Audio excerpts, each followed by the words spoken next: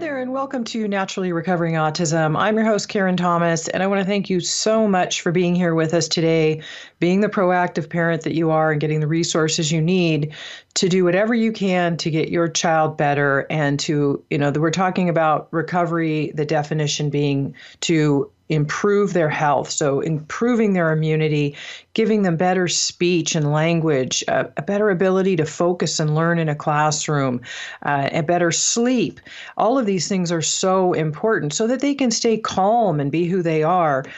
And as you know, as I was once told, my son could not recover from his symptoms of autism. And due to my own research, and now 15 years later, he's not even diagnosable anymore.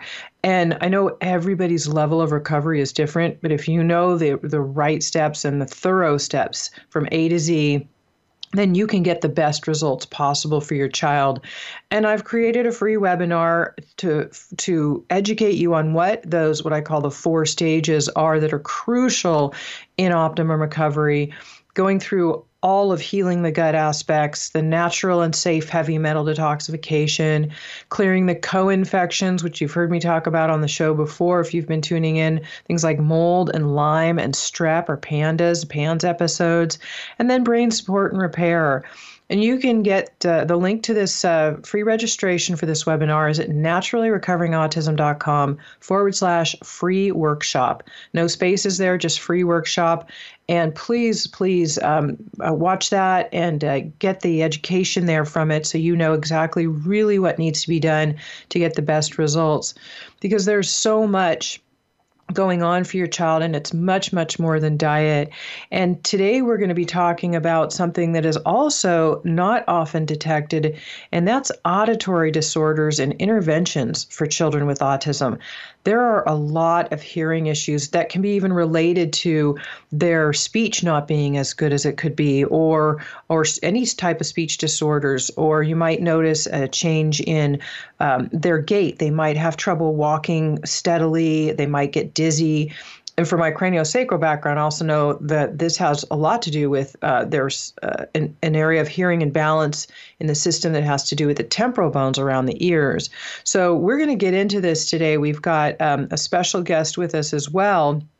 And I wanted to make sure that you also know, because we've been home with the shut-in from the COVID issue, and you're looking for more and more at-home fun ideas to play with your child. But also, I have a guide for you that is not only at-home fun ideas, but it also gives you, they're all for sensory processing and calming and actually help your child. So they're fun ideas, and that is at a link at naturallyrecoveringautism.com/fun. And you can get that guide. And I think it'll really help you a lot, again, with your child's sensory issues at home, but also some ways to help with the entertainment now, because we are home a little bit more than usual as well. And today I wanted to introduce you to Margaret, or she goes by Peggy Glennie. So Peggy Glennie is a developmental audiologist, and since 1984, Peggy has worked as an audiologist working in hospitals and universities throughout the U.S. as both an instructor and a trainer for the Certified Occupational Hearing Conservationist program.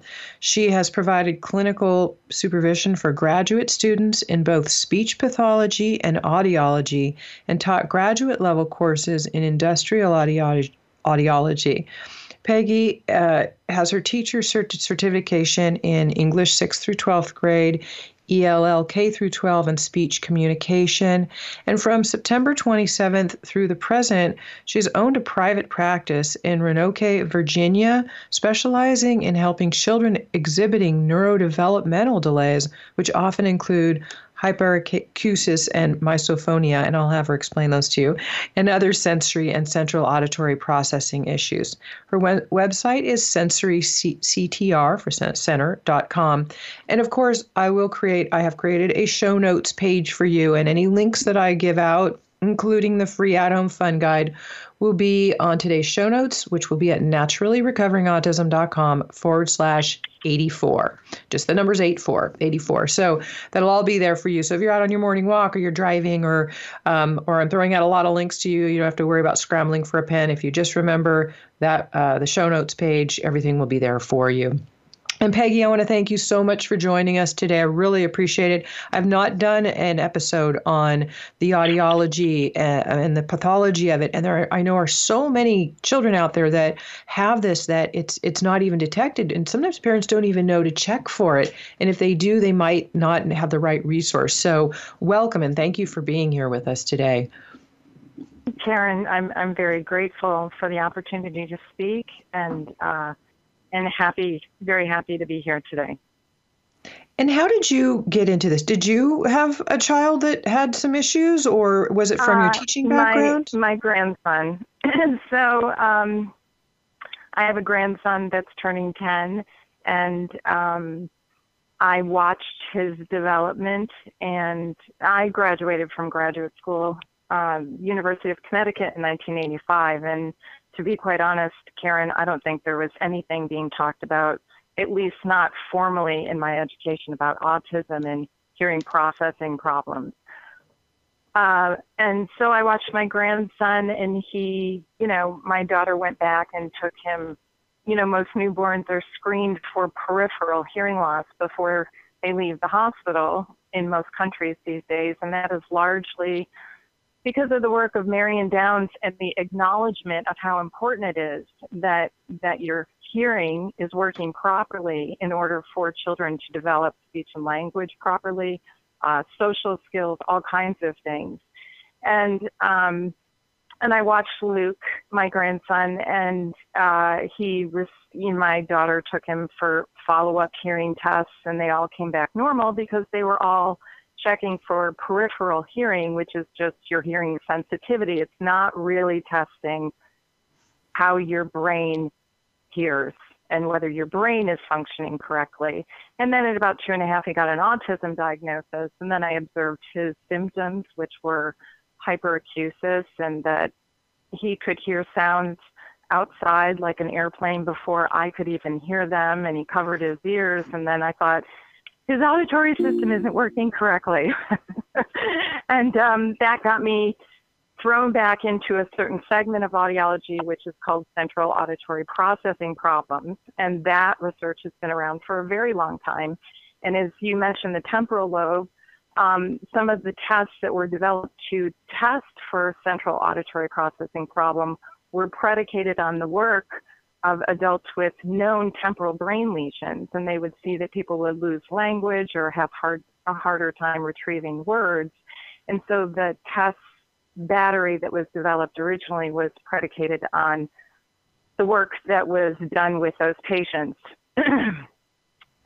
So that's how I landed into my field, or my specialty field, of audiology. And I also like to get the word out because we need more audiologists that make this their specialty. Or, there are a lot of kids in need, and when I finally do find parents who maybe aren't close to me, there's a very small group of audiologists that do this work at this point in this therapy. Okay, I want to definitely get into, the specifics of audiology and some of the vestibular issues. We're going to take a short break right here, and then when we come back, we'll dive right back into that. You're listening to Naturally Recovering Autism. Stay with us. We will be right back. Have you ever wondered why some children recover from their symptoms of autism while others never seem to get any better? After 13 years of research, Karen Thomas has recovered her own son from his symptoms of autism naturally. She now shares how she did it with you in her free webinar so that you can have the right resources and knowledge to help your child. The definition of recovery is to regain health. Karen offers this to you in 4 stages: healing the gut, natural heavy metal detoxification, balancing the co-infections of autism, brain support, and repair. Register now for this free webinar to help you know what you can do to help your child to sleep better, be more calm, improve focus, and reach their fullest potential to live a happy, healthy life. Go to naturallyrecovering.com/free workshop, empowering parents with the resources to naturally recover autism from a mom who's done it. Hi there, and welcome back to Naturally Recovering Autism. I'm your host, Karen Thomas, and today we're talking with Margaret, or Penny Glennie, who is a specialist in auditory disorders and interventions for children with autism.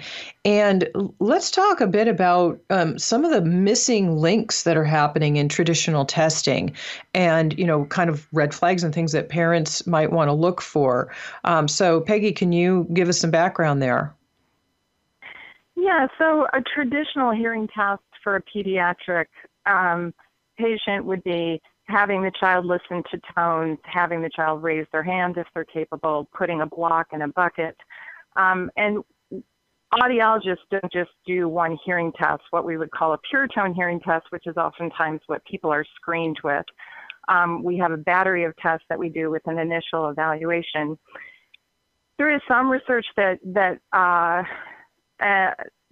one test that we do is showing some promise in potentially identifying kids with developmental delays.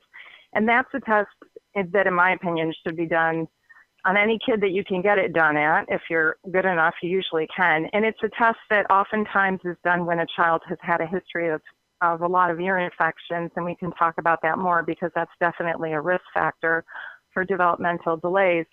But there's a little reflex in your middle ear, and we have an instrument that we use to check whether or not the eardrum is moving correctly and to see if that muscle is working properly. And there's a little bit of research from Jackie Davies. She's down in Florida.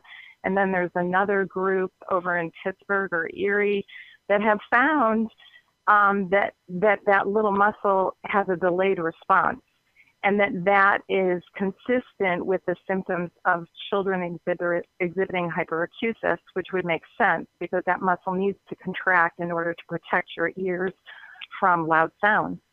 And so but the traditional auditory processing battery that was developed, as I said, years ago, is hard to do on kids until they're somewhat verbal. And so in my work and investigation, crossing out of audiology and into other disciplines is that there are ways to check a child's hearing ability, let's say in their brain, that are relatively easy for parents to identify, and for practitioners would have the support to say, yes, this kid is auditorily delayed. What is the name of that test, or what would a parent look for when they wanted to find this particular middle ear reflex test that checks this central portion of the brain and not just the hearing, but the actual brain's response? Is there a name for it or something they could ask for? Well, I mean, people will call it a middle ear analyzer. Every day, audiologists will say, did you do a tympanogram? Did you do reflexes on this patient? But it's essentially a machine that, like I said, changes the air pressure and measures the reflex. But I think if a parent walked in there and said, I want you to check this middle ear muscle reflex on my child, every audiologist would know what that parent was asking for. And why don't they do that? Or do they, if they have the equipment, is it something that they don't traditionally just think about doing anyway? You have to ask for it? They would say it depends on the patient. In all fairness to my fellow practitioners, when you're working with a kid, you're trying to rule out a serious hearing loss. And so depending on the attention level of the kid and everything else, you're trying to get your basic audiogram. Can this child hear at 5,000 hertz, 1,000 hertz, 2,000 hertz, which is important because you have to make sure that their hearing is normal. My point is that kids that have speech and language delays, they may have a normal audiogram, but they're not hearing normally. And we need to do a better job at that instead of just saying, well, your kid has autism and, go back to your doctor. There's an ample amount of evidence when you get into really raw data instead of symptomatology. And I had an article published in a journal called Hearing Balance and Communication. And there's one tool that audiologists use, and it's called Nerve Conduction Velocity by neurologists, and we call it auditory brainstem response. But it does measure the neural response all the way along the auditory nerve, all the way from the beginning, all the way up to the auditory cortex. But these tests aren't being done traditionally on kids with ADD, ADHD, autism, but the research that is being done is showing that they, compared to normal, have all kinds of aberrations along the auditory pathway. In other words, they have hearing problems. Right.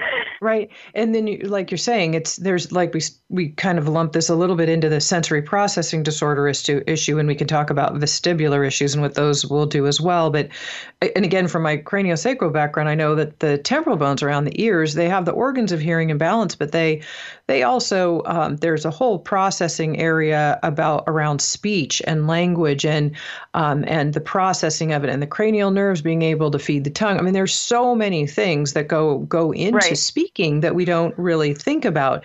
It, and these tests sound like they're just testing the general. Okay, well, can they hear? They can hear that, but then there's the processing inside, which is really where the whole brain issue comes in. And so do you have more on that? Is that where some of this middle ear reflex will help too, that testing? Well, the middle ear reflex is at a fairly low juncture in the brain. It's in the auditory brainstem, and it's where signals from the right ear cross over to the left side of the brain and vice versa. So it's the first juncture in the auditory pathway where signals are starting to cross over. And Karen, as you say, the brain is a complicated thing. I don't know if you've ever read The Brain That Changes Itself, and people have been writing about this forever. I mean, the corpus callosum is very, very important for speech and language. That's why people say they're left and right brained if they're more verbal. The work of Doreen Kimura was actually very interesting. She wrote a book called Sex and Cognition, and she talked about the differences in, we know that there's a right ear advantage in some of the tests of central auditory processing, and that's taken into account. But yes, the brain is a complicated thing, and the tests that are traditionally used are very effective, but it's more symptomatology that will help people to get their kids in for therapy earlier, which is extremely important. Right. Okay. I think the symptoms are always the best key for parents to know about, because I from my own personal experience as well, I found you don't want to just listen to what somebody has learned through textbooks, because it's not always by the book. You have to know what to look for. We're going to take a short break right here. When we come back, we'll dive back into this as well. You're listening to Naturally Recovering Autism. Stay with us. We will be right back. Hi there, and welcome back to Naturally Recovering Autism. I'm your host, Karen Thomas, and today we are talking with Margaret Peggy Glennie about auditory disorders and interventions for children with autism. And let's talk about some of the red flags, the symptoms that parents would want to look for, because as I've learned on my own journey, you don't just want to go by what somebody says, oh, the book doesn't say that, or that's not what I learned in school, or that's not the typical. You need to know for yourself what are some symptoms to look for, and you're the best one as a parent to know if your child has those symptoms. And so, Peggy, if you can give us some indications of things that some symptoms they might want to look for that could be somewhat red flags or indicate that their child should get this further testing. Yes. Okay. So one thing that is kind of interesting is audiologists, before everything became so automated, would test a newborn's hearing. This is how I learned to test. And we would put them in a booth and we'd present a stimulus, and we would look for the startle reflex. And so the startle reflex is present at birth, but it integrates by 3 months of age, more or less, as a ballpark figure.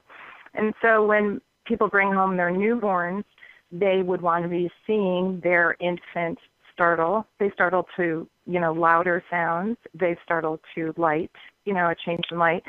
And they would want to see that dissipate by about 3 months of age. So that's something to look for. That's very early on. Another red flag is for your baby not to be babbling, and babbling is really defined as a consonant and a vowel together. So a baby starts to coo, and then they start to babble. And the interesting part about that, and this does get into the brain and, as you said, sensory processing kinds of ideas, is that deaf babies babble. So the thinking is that when babies are starting to babble, they are getting that neuromuscular feedback into their brain. This is how I make this sound. This is how I move my mouth to make this sound. And there was actually a great book that a woman wrote a long time ago called Learning to Hear. So I oftentimes talk about the analogy of we need the instrument, so we need the auditory system to be working correctly. And then the sheet music would be the auditory input or exposure. And most people, when they see a baby babble, they babble back. And so they're getting constant reinforcement. But deaf babies babble for a while, and then they stop because they aren't getting the auditory feedback, even though arguably they are getting the neuromuscular motor feedback. So babbling is both neuromuscular motor and auditory. And so if a baby doesn't babble, that is a big red flag. And I've talked to a lot of parents when I do my case history, and they will oftentimes say, he never babbled. He never babbled. And they didn't, their child then was just silent other than crying? Yep. They might have made noises. And it's very interesting because then that doesn't necessarily mean that your child isn't going to talk. I mean, I don't think my grandson babbled very much at all. He does talk now. He has what in the field is called mostly echolalia, which means he echoes what people hear. And this gets into the work of Augie Muller, who's a neuroscientist in Texas, and he talked about a primary and secondary auditory pathway. And the idea is that when babies are born, they're mostly hanging out in their primary auditory pathway, and then that settles down along with the primitive reflexes, and then it allows the development of the higher auditory pathway, which is what most of us use. Not that the other one can't be activated, but that's what we want developed, and that's what learning to hear basically accomplishes. I do know, too, that dizziness is a big one. Like it can even go into with adults tinnitus, but dizziness, or their gait is off, as we mentioned. Like they have trouble walking clearly, or this is a big sign of temporal bone imbalance. I always remember too, if you feel really clumsy, or days when you can't seem to get your words together correctly, you might be having that. Issues there with your temporal bones and the temporal audiology. And I'm wondering, too, for children with autism, they might have started speaking and then stopped speaking. Or what's really common is that they're maybe the age of 2 or even 3, and they're not speaking yet. What would you say to that parent? What would I say to that parent? Well, that would get into some of the therapies that I would recommend, and I can list those things out for you because, as I said, they cross disciplines. I mean, I know some audiologists that do this work with kids, but there are other people. So, in other words, Svetlana Maskatova, if you look up MNRI interventions, she does a lot of work with integrating primitive reflexes and getting them to calm down. I couple her work when I'm working with my clients with auditory input as well. So, but she does amazing things. I mean, her work is very, very good. And so you can look up an MRI therapist.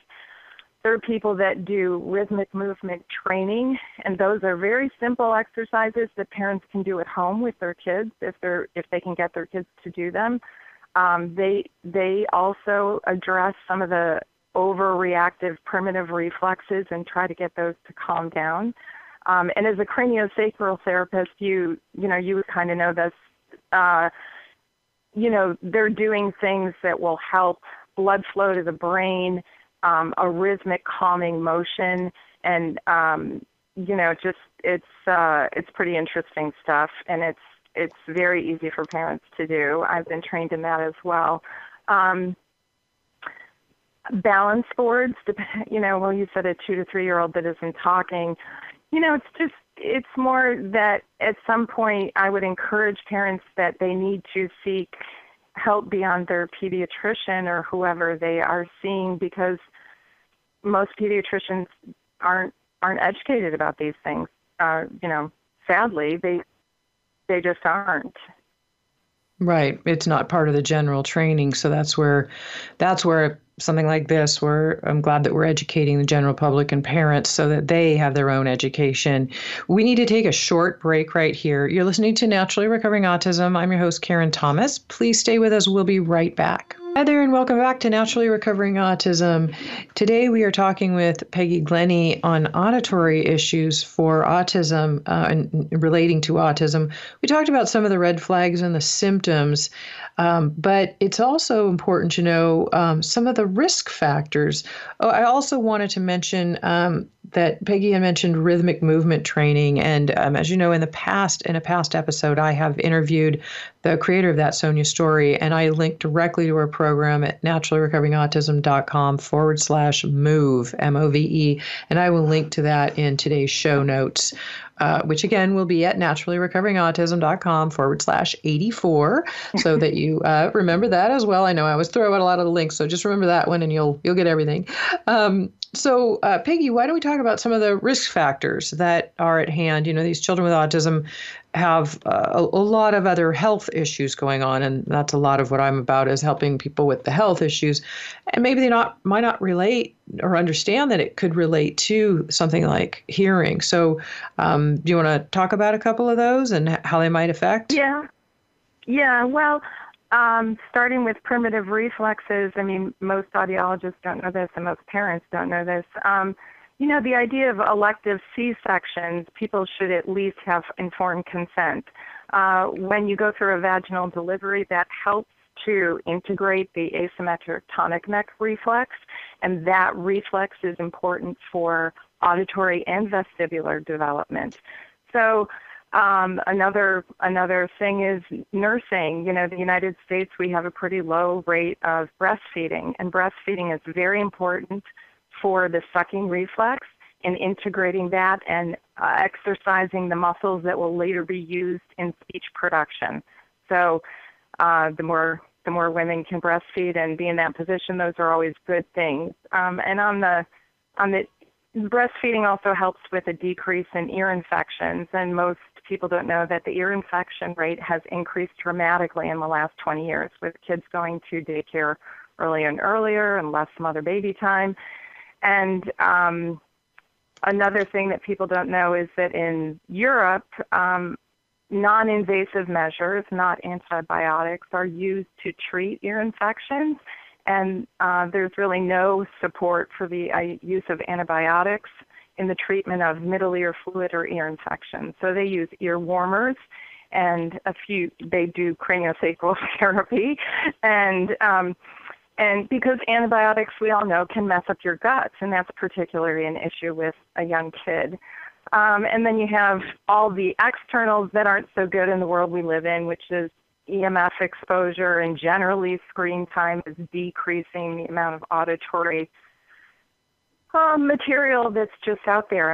People used to talk about auditory deprivation, and ear infections and having fluid in the middle ear is a form of auditory deprivation, and kids will lag behind in their speech and language development if they've had that. But there's also heavy metal exposure as a mother and baby. You want to keep that to a minimum. Aluminum, lead, mercury, cadmium, fluoride, genetics, food additives, MSG, hydrogenated oils, glyphosate, Roundup, which is used, very liberally in our food supply. And these are all things that parents should take a look at and be particularly careful about when they are pregnant and nursing.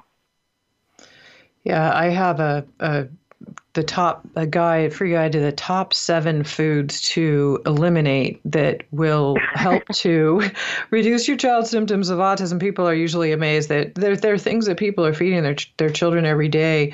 And I'll link to that in the show notes. It's easy, naturallyrecoveringautism.com/7 foods. The number 7 and no space, 7 foods. But yeah, I mean, and like you said, the heavy metals are really, really crucial too. And there are so many food additives, genetically modified foods, glyphosate now being sprayed on our crops, where it makes gluten, the protein in wheat and most of our crops, corn and dairy, all of those things so inflammatory that, it's so important for people to realize, and their kids get addicted to them. And that's the first thing I hear is, how do I get my child off this? Yes, they are literally addicted to these foods and for multiple reasons. And so it's crucial to wean them slowly off of those foods. So again, that link will be there in the show notes for you. So, and breastfeeding. That's just all affecting their brain, as you know, Karen. And then, as an audiologist, I never knew until a few years ago, vaccine injury is a very real thing, especially with the increased intensity of the vaccine schedule for our young people. And so I now routinely ask about adverse reactions to vaccines. And as a healthcare professional, I'm sort of chagrined to admit that I didn't even know there was a vaccine adverse injury reporting system until I learned about my grandson. But I sometimes work at the local Veterans Administration, and I had a patient come in and tell me he had auditory hallucinations following flu or pneumonia vaccine, and that's a very real side effect, and it's also an indication that even in an adult, and he was an elderly man, that vaccines are definitely causing problems in the auditory system. Yeah, they're causing just countless issues. I've done an entire show. I've interviewed some experts, J.B. Hanley, Sherry Tenpenny. I linked to multiple studies. J.B. Hanley's book, How to End the Autism Epidemic, is filled with lawyer depositions. I mean, for people, I try to educate because it can be controversial, and I don't want anybody to, I want people to know, parents especially, to be educated of the dangers of these. It's your choice, but if you have to understand what the risk factors are. And so, that's very important. And from you to say directly that you have seen that it does affect the auditory issues, which again, speech, I hear a lot of parents, probably so many, way over, I would say over 70% of the people I work with will say that their child was developing normally and they maybe had normal speech and were fine, and they had a vaccine and they all of a sudden lost their speech and they came up with the symptoms of autism. They just started to just duplicate. So it is important to be educated on that for sure. And I can link to in the show notes. I will link to those episodes so that that anybody listening can get that information as well. We're going to take a short break right here. You are listening to Naturally Recovering Autism. We will be right back. Hi there, and welcome back to Naturally Recovering Autism. I am your host, Karen Thomas. Today we are talking with Margaret Peggy Glennie on auditory disorders and interventions for children with autism. And I think it's important to know where you might be able to get some types of training where you live as well, and how children can benefit from this. So, Peggy, can you give us some resources and some what parents should be looking for in a training that is proper for these children? Right. So, Karen, I guess I'd say that by the time your kids are school age, schools generally in the United States employ speech pathologists. Much more rare is for them to employ an audiologist. And as I said, this auditory processing has been around in audiology, but maybe it hasn't been promoted that much in the last 40 or 50 years. But I'd say there is an International Guild of Auditory Processing Specialists, IGAPS.org. and that has a listing internationally of people that do testing and or therapy for auditory processing. The problem is that most school districts aren't going to refer for that, and I've seen kids, just kids with ADHD, clean up their diet a little bit and get some auditory processing training. And Jack Katz, who's I think he's in his 80s, and he developed one of the most utilized tests for auditory processing disorders called the staggered spondaic word test, which really is a Cadillac test if you can get a kid to do it. But he also developed a therapy program. And so there's also forebrain, which stimulates the bone conduction in the brain, and the research on that is very interesting.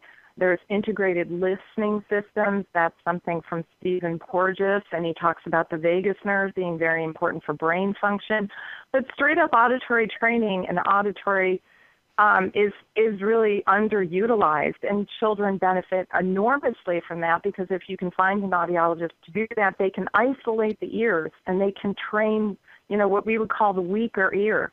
And so, if you can get a kid to accept headphones, you can do training to bring up that left ear to be more functional. And there are not that many people that can provide that service other than audiologists, because you need headphones. Although I suppose you could be innovative and do those kinds of things, but probably audiologists are most likely to, center on that or focus on that.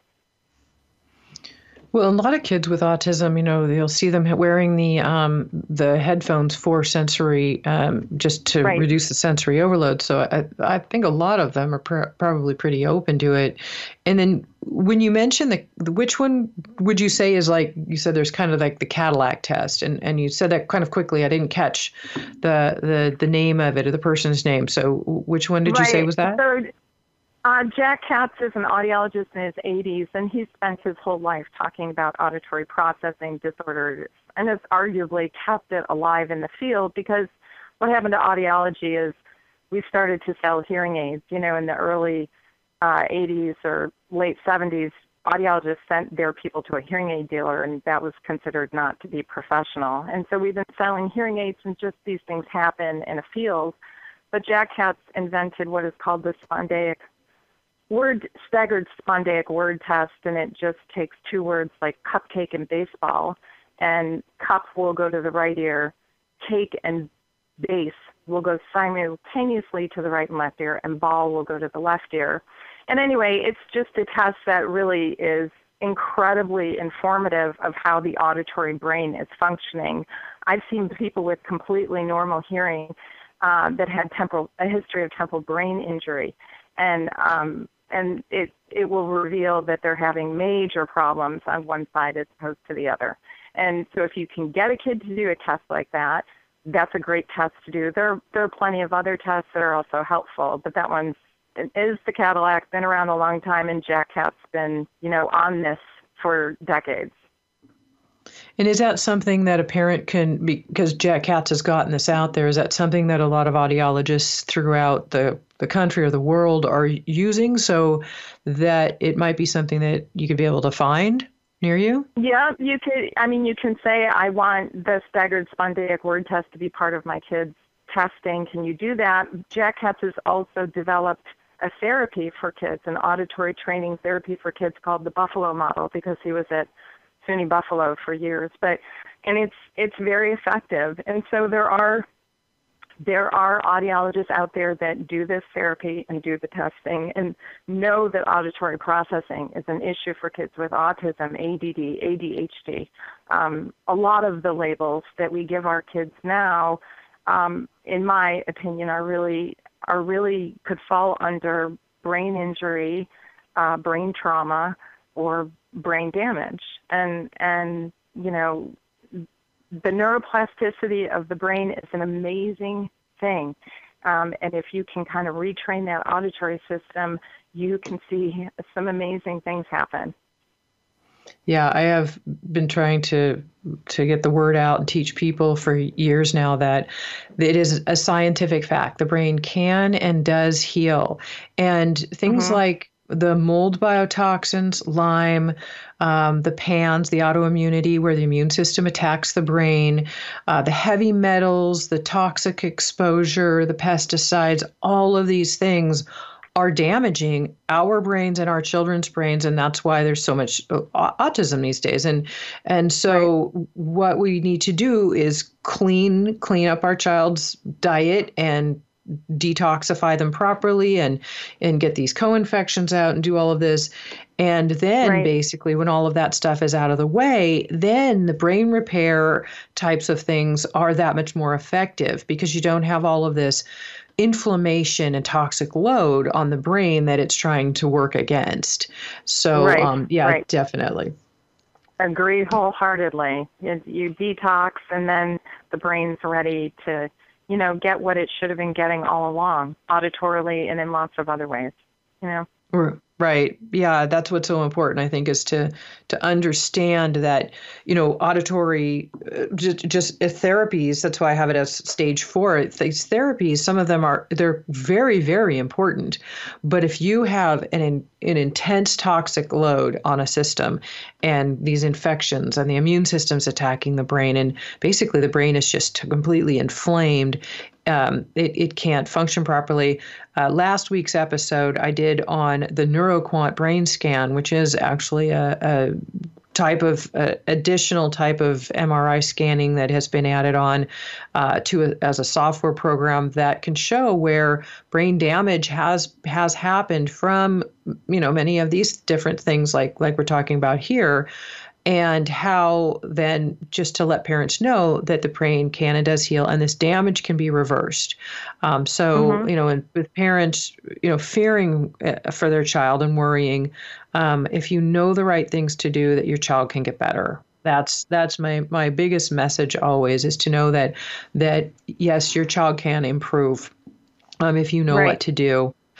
We need to take a very short break right here. You're listening to Naturally Recovering Autism. Please stay with us. We'll be right back. Have you ever wondered why some children recover from their symptoms of autism while others never seem to get any better?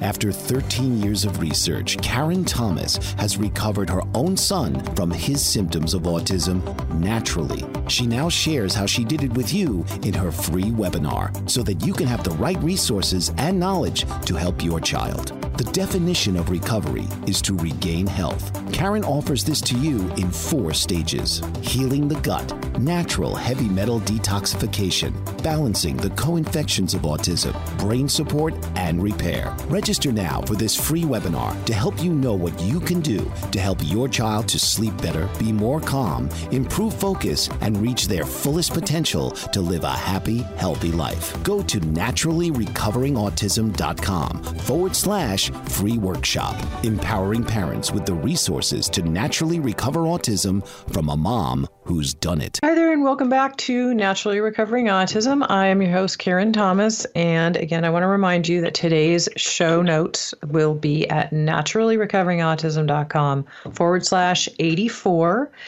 And Dr. Glennie, or Peggy, I wanted to ask you about, there are some assessments that people can do. And we have parents listening. And what I think, too, is educating the parents who are going to maybe a practitioner that can help educate the practitioners who ultimately get a lot of these parents coming in and sometimes need a little bit more education and are open to it. There are a lot of practitioners that listen to this show as well. So for the parents and the practitioners, is you have a performance type of assessment that parents could utilize, and that you said that also their practitioners could as well, for just kind of a basic assessment. So can you tell us about that? I can. So, Karen, you're probably aware of Winnie Dunn developed the sensory profile, but there wasn't anything specifically for audition, which, of course, is what you need for speech and language development. And so I developed a one-page birth to 12 months, yes, no, sometimes, or don't know, questions. For example, does your baby seem to recognize your voice from birth to 3 months? Does your baby babble? Does your baby look in the direction of a sound or localize? And it is an easy, quick measure of whether or not your kid is tracking auditorily, and I think it could be used by parents, and as you say, brought into their healthcare professionals and say, look, and I derived my performance scale from old work, some from professional organizations, but just I wanted a very, very simple measure for parents and for pediatricians, family practitioners, nurse practitioners that just would ask these questions of their parents, and that they might actually do it if it was simple and easy and fast. Yeah, people want simple, that's for sure. Yeah, if it gets complicated, they kind of lose it a little bit. So where can they get that resource from you? Yeah, I should probably post it on my website, but in the interim, Karen, I'd say just anybody can email me, and I'd be happy to send it to them. Or maybe I can email it to you, and you can throw it up. Okay. Yeah, go ahead and send it to me, and then I can add it to the show notes page, and that people could grab that resource there. Okay. If that works for you easily enough, however you'd like to do it. Yeah, that would be great, because I think, and I would love to have that resource on the page as well, because I think it's important for parents to know, what are those symptoms that we're looking at for, and you're talking about, perfect, what they're supposed to be doing from birth to 6 months and from 6 to 12 months, and just kind of the general milestones that if you're not seeing these or other red flags, to look for, I think, that we've covered here as well, that you might know to go to a practitioner and find, again, one of these specialists that we will, again, link to in the show notes. But there are so many different things for parents to know about. And again, trying to just take the lump of information and consolidate it and simplify it and give the resources, but also to have the knowledge of what to look for. So that is really, really important. We have just I'm sure you've probably emphasized this. You go with your parent gut, and this is just a way for parents to have a tool where they have something concrete. And one mother said to me once, I don't think anything really is very wrong, but something's not right. And I just thought that was quite the statement, because parents in their gut, they know these things. They do know these things in their gut. Yeah, I have my son just graduated college. Last week, actually. He's 24. He's great. He's fine. And we were told by multiple therapists that it was our fault. We were bad parents, and that was why he was behaving the way he was. And until he was finally, I said, he's my firstborn, but my gut is telling me something else is going on with this child. There's more to it. Right. So do trust that gut instinct. We are out of time today. Thank you so much, Peggy, for being here with us. Greatly appreciate it. And again, everybody, your show notes will be at naturallyrecoveringautism.com/84. Thanks for being here, and we will see you next week.